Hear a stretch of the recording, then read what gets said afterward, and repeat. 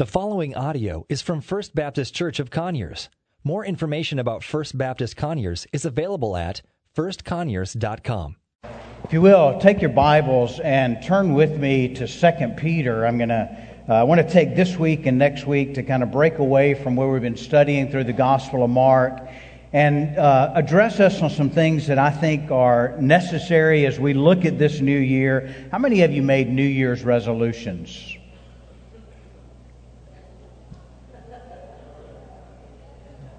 How many of you made New Year's resolutions? Let me say that again.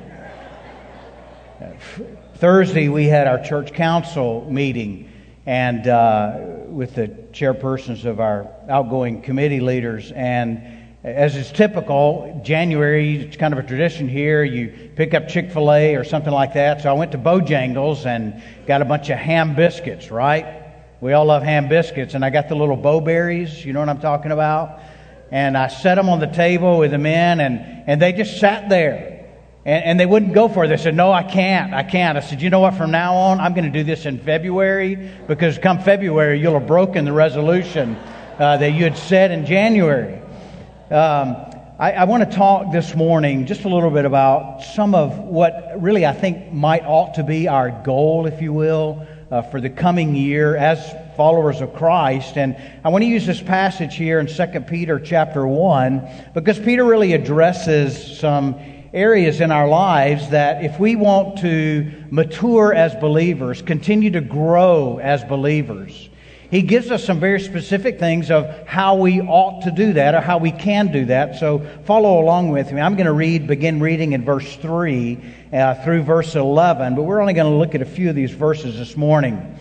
Peter writes, and he says, that's God's divine power, has granted to us all things that pertain to life and godliness, through the knowledge of Him who has called us to His own glory and excellence, by which He has granted us His precious and very great promises, so that through them, that is His promises, you may become partakers of the divine nature, having escaped the corruption that is in the world because of sinful desire. For this very reason, His precious promises, those things that He's done, for this very reason, make every effort to supplement your faith with virtue, and virtue with knowledge, and knowledge with self-control, and self-control with steadfastness, and steadfastness with godliness, and godliness with brotherly affection, and brotherly affection with love. For if these qualities are yours and are increasing, they keep you from being ineffective and unfruitful in the knowledge of our Lord Jesus Christ. For whoever lacks these qualities is so nearsighted that he's blind, having forgotten that he was cleansed from his former sins. Therefore, brothers, be all the more diligent to confirm your calling and your election. If you practice these qualities, you will never fall. For in this way there will be richly provided for you an entrance in the eternal kingdom of our Lord and Savior Jesus Christ. Father, we pray that as we look intently at your word this morning, God, the Holy Spirit would prick our hearts, would move in our hearts. God, you know every heart and you know every person in this room this morning, God, better than they know themselves. So, Holy Spirit, we invite you to speak to us through your word. It's in Jesus' name. Amen. There's an account of a little boy when he was asked by a man, "Son, how old are you?" And the little boy eagerly responded and he said, "I'm 12, but I'm going on 13, and soon I'll be 14. That's a little boy that wanted to grow up, right? And I think we all can relate to this little boy in some way as a Christian, because if you remember when you first became a believer, when you first trusted Christ, you were very eager to want to grow in Him, to know more of Him, and to be more like Him. And as often is the case, sometimes we get to a point in our Christian life where we kind of become content. We say, I've done all that, I've been there, I bought the t-shirt, and now I'm just settled, and I'm comfortable where I am, and I'm looking for the sweet by and by. It reminds me of a story that I read once of a farmer who kind of expressed this. He was a Christian, and one of his buddies in the church asked him about his spiritual growth. And the farmer looked at this man that had asked him about his spiritual growth, and he said, I'm really not making much progress, but I'm content where I am because I'm well established. He kind of gotten stuck in the mire. Well, it wasn't very long after that this farmer during the spring was hauling a wagon full of stuff up the hill, and the ground was muddy, and the weight of the wagon had kind of bogged his wagon down in the mud, and he couldn't get it out. No matter how much he tried to drive his teams of donkeys, he couldn't get it to move. And this brother in the church comes up to him and says, "Man, I see you got a problem there, but I guess it's really not a big deal because you're content, and it sure looks like you're well established where you are." Question: are you content? Are you well established where you are? And I would propose to you, based on what Peter's going to tell us this morning, if you say, yes, I'm content, I'm established where I am, and I'm ready to settle here, then that's not what God has intended for you or for me, if that's where we are. You see, Peter begins to write this and tells us that, listen, as a believer, in response to all these things that God has done for you, now you want to continue to grow in your faith. How many of us know that it's not a one-time shot? Spiritual growth is a lifetime progress. But we, just like the farmer, if we decide that, I'm content where I am, God will let us be content where we are. But we'll never go on to experience the richness that He has called us to. This last several weeks, I've just kind of been reflecting at the end of the year, like it's kind of normal, where I've gone the last year, where I've been, and looking at the coming year. And I had a friend that I was with ask me, "What are your goals for 2019 in your life and in your ministry?" And granted, I have some goals that I set there, but I'm really not that concerned about achieving the goals that I've set there, because what's become more important to me is the man I want to become, not the things that I want to do. Did you hear that? You see, we ought to be more concerned about what God wants us to become rather than what He wants us to do. Because it's very easy to achieve a lot in the name of God and yet have no change in our own hearts and our lives. But God's primary concern, hear me on this, God's primary concern in your life and in my life is that we grow in conformity to the likeness of Christ. You see, that's what He's most concerned about. And Peter writes in this letter, he begins by saying, I think it's in verse 4, he says, "I want you to make every effort," meaning that something that we have got to do in this process of spiritual growth or maturing in Christ. He says, you make every effort. In other words, what is dependent on you, go for it. My question is, are we making every effort to grow in maturity in Christ? Now, there are kind of two approaches that people take on this. And I would contend that both of them are wrong. Sometimes we say, we need to let go and let God. Well, that is not a biblical statement. And sometimes we say, God started it, now it's all up to me to complete it. And that's not a biblical statement either. I remind you what Paul says, that we're to work out our salvation with fear and trembling, for it is God who works in you to will and do according to His purposes. They're both involved there. We can't grow spiritually, we can't grow to maturity if we just sit back and we don't participate with what God's wanting to do in our lives. Nor can we grow to spiritual maturity if we say, God, you cranked it up, now it's all up to me. That's of the flesh. Both of these are of the flesh. God says in His Word, listen, you need the divine power of the Holy Spirit, but there are some things that you've got to make every effort in your life to change, to grow into spiritual maturity. Now notice the first area that it starts in is found here in verse 5. He says, "For this very reason, make every effort to supplement your faith." The starting point is a relationship with Christ that's based on faith in Him and what He has done for you. If you're here this morning, and I don't care if you've been a member of First Baptist and every other Baptist church or Pentecostal or whatever it is, if you've not come to the place where you've trusted Christ for your salvation, you cannot grow spiritually. See, it starts at faith. And he's not saying add to your faith in something that you can do to gin up more faith. He's talking about the solid base that you've trusted Christ. Now he says you're to supplement that. Do you ever have the question sometimes as to why is it that people just don't run to Jesus?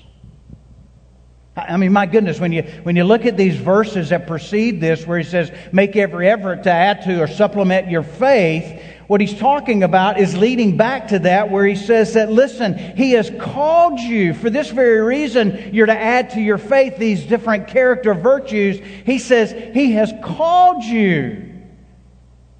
God, creator of the universe, has called you.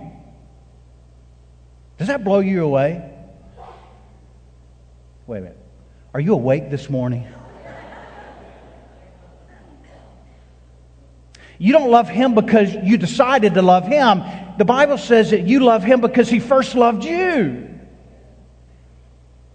And this is one of the reasons that Peter says, listen, I want you to add to that faith because He's called you. He's called you to Himself, and He's allowed you by His power to escape the corruption of the world because of sinful desires. I didn't just stop on my own will doing the stuff I was doing before I came to know Jesus. Why? Because that would be my own fleshly efforts. But it was God by His divine power, by the Holy Spirit in your life and in my life, that's allowed us to turn away from those things and pursue Him. Thank Him for that. He's called us. He's delivered us from all of that. Now we have an opportunity to pursue Him. You see, before you and I became saved, we were dead in our sins and we couldn't pursue Him. But now He's given us the righteousness of God in Christ, and He's filled us with the Holy Spirit, that now He's empowered us that we can pursue Him. And it's not a matter of attitude that says, oh no, now I've got to change. You see, the Holy Spirit causes us to say, oh boy, I get to change. Isn't that neat? And Peter's saying, listen, in light of all of that, I want you to supplement your faith.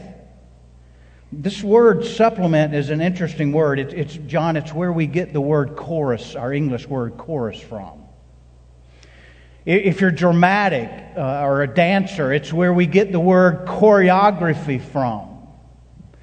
He says, I want you to supplement your faith. And the reason that word is used is because in that day in the Greek culture, when there were lavish parties that would be thrown, there were choruses that would be put together to sing and perform at these different dinners and events. And there wasn't the endowment for the arts back then, but there were usually benefactors that would come along and they would supply all the financial needs that were necessary in order to conduct that performance by choir, choral, music, or whatever. And these endowments would come from people that had very lavish means. And the person that was supporting that chorus was very concerned that it would go off good because their name and their reputation was on how well that chorus performed. And so they would spare no expense to underwrite these choruses. And that's where the word comes from. That it's a sense that Peter is saying, listen, I want you to supplement, I want you to lavishly supplement all that's necessary. Provide so that you might grow in Him. The question is, how can we operate with such diligence? Can we just determine by our will to say, okay, today we're going to resolve to do this and I'm making a resolution. How's that working for you, folks, right? It's only by His divine power and the Holy Spirit that we can do that. You see, it's not on our own. And then he begins to list some of these virtues, if you will, character traits that he says, I want you to supplement your faith with these things so that you might now not only supplement with virtue, in other words, put everything of yourself into it, all the resources that you have, trust Him to work in you, and then add to your virtue knowledge, he says. Add to your virtue knowledge. This word virtue is another word that's interesting. Some of your Bibles translate virtue as moral excellence. Add to your faith goodness. Add to your faith. In the Amplified Bible, it says excellence or resolution or Christian energy. And in that day, to the Greek, it simply meant add to a virtue that would be the fulfillment of the purpose of that item. Let me unwrap this idea a little bit. If you go out and you plow the ground to plant a garden, your expectation is that that's good soil, and the intent of putting the seed in the soil is so that the plant will grow and it will bear fruit so that you can partake of that fruit. And if that soil does good, it has fulfilled its intended purpose. I love tools. I always joke and say, when I die, my wife's going to sell all my tools and she's going to really know how much I spent on my tools, right? But through the years, I bought a lot of tools that promised a lot of things, but they didn't fulfill the purpose in which I intended for them. But a good tool will fulfill the purpose of its intent. And what Peter's saying, listen, add virtue, because your purpose, my purpose as a believer, number uno, the primary thing that God wants us to do in our life is to bring glory to Him. So he says, add to your faith virtue. I'm not sure what's going on with this thing. Add to your faith virtue. In other words, fulfill the purpose that God has intended for you in your life. And if you're looking for purpose in life, I would say start here. And that is to do everything you can to bring glory to God in whatever it is that you do. That you glorify Him. He says, add to your faith knowledge. Here he's not talking about cognitive knowledge, brain knowledge, or information in the brain, but he's making a reference to experiential knowledge, knowing the object that we're wanting to know, and in this, it's God. Add to your faith virtue and knowledge. One of the primary reasons for all of Scripture is to reveal to us God and who He is. Right? To reveal to us so that we might know who God is. Not just about Him, but His person. And so what Peter is telling us is that, listen, add to your faith virtue and add knowledge that you might know God. When's the last time you paused in the midst of a Bible study and said, you know what? I need to see God in this, not just facts about God. This knowledge of God, this experiential knowledge of God, and I'm not talking some Twilight Zone kind of experience.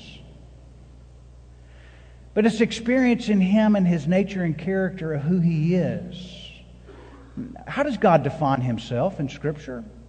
What are the words that we find used about God? He describes Himself as a holy God, right? He describes Himself as a just God. He describes Himself as a merciful God. He describes Himself as a gracious God. He describes Himself as a loving God. He describes Himself as a good God. He describes Himself as a righteous God. He describes Himself as a God who is long-suffering. Describes Himself as a God who is wise. Now, I can know that about God, but this word knowledge says, listen, I want you to know God in that you experience who He is. And the way that that comes about is, number one, through the Scriptures as He's revealed Himself to us. But secondly, it comes about in being obedient to His Word and reflecting His nature and character of who He is through our lives. You see, we grow to know that God is a loving God when we see that He is a loving God and we reflect on the love that He extends to us. And when we reflect on the love that He extends to us, we say, God, make me that way. Make me the way that I can extend that same kind of love to those that are around me. And as we extend it, we experience who God is in and through our lives. Are you getting me here? You see, there's a great link. There's a wide chasm. It's one thing to know about God, but it's another thing to experience what we know about God as He lives His life in and through us to others. So that's what Peter's saying. So if you and I are desiring spiritual maturity and spiritual growth, it behooves us to take stock and look and examine who God is and examine our lives in relation to that and say, God, I want to be more like You. There's an old chorus that we used to sing, to be like Jesus. This hope possesses me. In every thought and deed, this is my aim, my creed. Question: do you want to be like Jesus? You can't do it on your own. It takes the power of the Holy Spirit, but there's something you got to invest in it to allow Him to make that change in your life. Amen? He says, add to your knowledge self-control. This isn't the self-control that you keep yourself from ripping the guy out of the car that's just on your bumper at the next stoplight and beat the tar out of him and then go on. He's talking about self-control of our natural desires and tendencies. Self-control. Before I came to know Christ, I had very little self-control. As a matter of fact, it was kind of like, live for a day, man, let's have a party, right? But it wasn't until I came to know Christ that by the Holy Spirit, I began to see that some of the natural desires that I have are desires that are given and that they're good, but now, in the power of the Holy Spirit, there's some temperament to those desires that we need to exercise, right? I love to eat. How many of you love to eat? Is that a natural desire? Yeah. When he's saying self-control here, somebody offered me a donut in the lobby this morning. I said, I can't do it because if I have one, I'm going to eat 12. Oh me or oh my? Self-control. There are desires that we have for pleasurable things. I love music. I love playing music. But that desire, I have to be careful that it doesn't become a self-indulgent thing and get out of control in my life. I enjoy exercise, but if I'm not careful, man, I just invest all of myself into that. So what's he saying? Don't put any of these things before me. Your greatest desire should be a pursuit after me, and don't allow these other things to get in the way of that. I like to look good. Some of you question that. But if I spent 3 hours in front of the mirror every day trying to look good, there's something fleshly about that. In other words, but it does take a little bit longer. I got hair growing places that it used to not grow. I like to, well, I would say fashionable, but you'd really disagree with that. Do you get the point that he's making here? But it's the power of the Holy Spirit. And that's what we lack so often. We've been trained in the church that you just do it. Christian life is not a Nike commercial. But we rely on the Holy Spirit and His power. And then we follow in obedience to Him, resting in His power in that. I love what Solomon writes in the proverb. He says this. Proverbs chapter 25, verse 16. He says, if you have found honey, eat only enough for you, lest you have your fill of it and vomit. Write that one down. That's a good one. Take it to Bojangles with you. Or wherever you need to go with it. If you found honey, eat only enough for you, lest you have your fill and you vomit it. He says, add to your self-control steadfastness. Endurance, perseverance would be other words for this. I read a book one time where it described different types of pastors, and it said that there are plow horses and there are race horses. I added a third one to it because I've seen some that are show horses, right? What he's saying here is steadfastness, be a plow horse. Any of you grow up watching horses or mules plow? And you get them in the right direction, they'll plow all day. Steady as she goes. Steadfastness. I've run a number of marathons in my life. I don't do it anymore. One of the things I recognized not only in running marathons, but training for marathons, there were several hundred miles you had to log in order to do that. But when you get to about mile 20 in a 26.2 race, you start having second thoughts. Why in the world am I doing this? And I would have to keep in mind the end, the finish line. I've invested all of this. But man, I got to concentrate on the finish line. I'm not going to settle in. I'm not going to check out. I'm not going to say, okay, I'm just comfortable where I am. I'm content where I am. And I'm at ease and I just want to stay here. No, he says, man, look at the finish line. I'm reminded of what Paul writes to Timothy when he says, I have fought the fight. I've finished the race.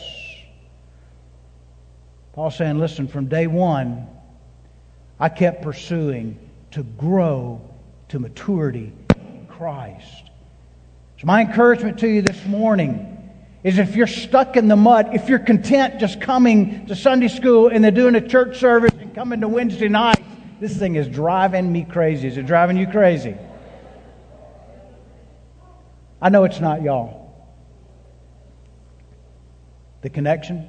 Or get a handheld? If I get a handheld, I'll start high-stepping. I'm afraid to do that. Steadfastness. And when this word's used in Scripture, oftentimes it's used in steadfastness, not only when things are going good, but when things are going bad too. So I mean, stay steady in the course. James 1, you know the verse. Count it all joy, my brothers, when you meet trials of various kinds. For you know that the testing of your faith produces steadfastness. You see, sometimes we have the idea that the devil's done it to us. No, sometimes God's placed that there because He wants to increase your measure of steadfastness. Because there's something He's got to do in your life. He says, add to your steadfastness godliness. This word simply means having a piety towards God. You might translate this word godliness and having a fear and a reverence and an awe for God, which would translate into worship. Add to your steadfastness godliness, a fear, a reverence, a worship of God, and not just on Sunday mornings, but every day of your life. I'm reminded of what Paul says in Romans chapter 12, verse 1. He says, therefore, in light of all of this other stuff I've talked about in the first 11 chapters of Romans, he says, therefore, in view of God's mercies, offer your bodies, that's your whole being, as a living sacrifice to Him, holy, righteous, for this is your reasonable act of worship. We say, what is worship? Worship really is worth-ship, because God is the only one who's worth all of my praise and my honor, my life, and all that I am. He says, add to this brotherly affection.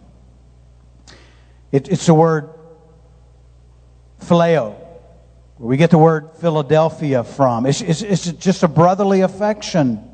Paul says in Romans 12:10, he says, love one another with brotherly affection. And then he says this, Outdo one another in showing honor. Now, I don't know about you, but I know it doesn't happen here, but I've seen in some bodies where there's not a lot of brotherly or sisterly affection. Sometimes it is to the face, but it's not when the two parties split ways, right? You see, in order for you and I to grow to maturity, Peter's saying, listen, you got to add to your faith brotherly affection. And that means that when you're offended by a brother or a sister, you release that one and forgive. You seen the commercial lately for the insurance where the couple are standing there and they're talking about forgiveness with the insurance, and I can't remember the name of the insurance. It's an older couple standing there, and he says the husband says, you know, they don't hold your accident against you. See there, honey, they don't hold grudges. How mature of them. We need to be mature. I tell you this morning that if there's anyone in the past, in this body or anywhere else, that you can't exhibit genuinely brotherly love to, then you need to get your heart right and confess it to God and say, God, forgive me, and I want to forgive them.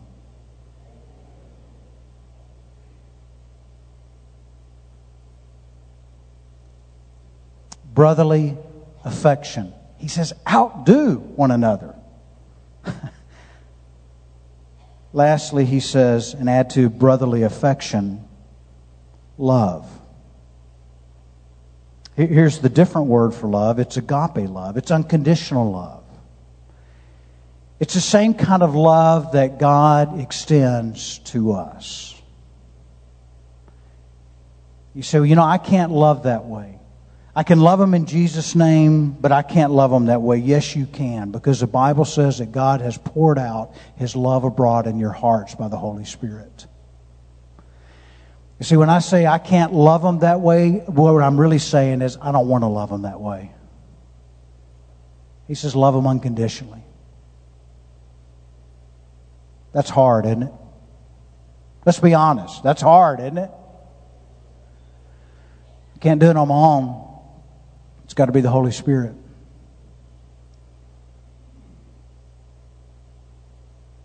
Closing question. What's your goal for 2019? I'd love to exhort you to make your number one goal to become the man or the woman that God has intended for you to become. A couple of practical ways I want to share with you that we want to help you in that. Number one is this. I think where Peter says your knowledge of God, knowing who He is. This is not a cheap advertisement, but my wife does a blog. Every day she posts on a chapter of Scripture. If you're interested in growing through the Word in that way, if you don't have a regular routine of a devotional that really takes you to the Word, then write this down on a sheet of paper. It's called theplantingplace.com. Right now she's in the book of Genesis. That'd be a great place to start. Secondly is this. Y'all, for a year and a half, 2 years, we've been talking about discipleship. Many of you have gone through the real life discipleship preparation. Some of you are engaged in others. And as we've been going along, we've been working out a way that makes it very easy for individuals to get together and disciple one another. Well, we now have determined what we're going to use as a platform of discipleship. And it is a study through the Gospel of Mark, but there's far more to that. Next week we'll have these available in the lobby. And what I want to encourage you to do, if you want to grow as a disciple of Christ, I want you to start asking those that you're around, that you have a relationship with, and saying, do you have the same desire that I do? It's to grow as a disciple of Jesus so that I can make other disciples. And the person says, yeah, I do. Then say, okay, then let's you and I start getting together, or maybe a couple of people. And these will be available for you next week. I'm going to explain more next week how you can use this and implement it. Also, this Wednesday night, men, we're starting a group together, men's discipleship on Wednesday nights. I've gotten to the place that, not that it's not good, but I just want to be honest with you. Can I be honest for a minute? Can I take off my coat and just be honest? I'm tired of teaching classes that I don't see a whole lot of effect in. I've gotten to the place that I want to see people become greater disciples of Jesus, and then they make others followers of Jesus. That's what He's called us to, right? Men, if you don't have anywhere to be Wednesday night, and I'd say if you do have somewhere to be, but you have a desire to grow as a disciple, we're going to disciple one another together on Wednesday nights right here in what used to be the bride's room. Be there 6 p.m. Sunday night. We'll have the books and all available on next Sunday. 2 practical ways. You see, it's one thing for us to talk about this, but for us not to provide avenues for that. And this is one of the things that we feel very, very, very committed to, and that's making disciples.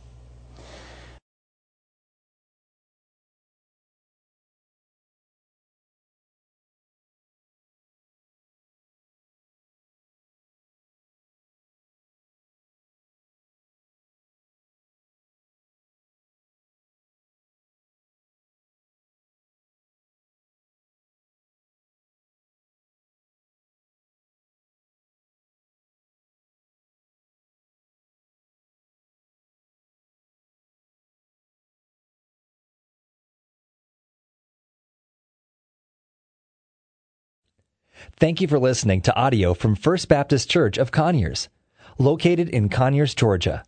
For more information about First Baptist Conyers, please visit us online at firstconyers.com.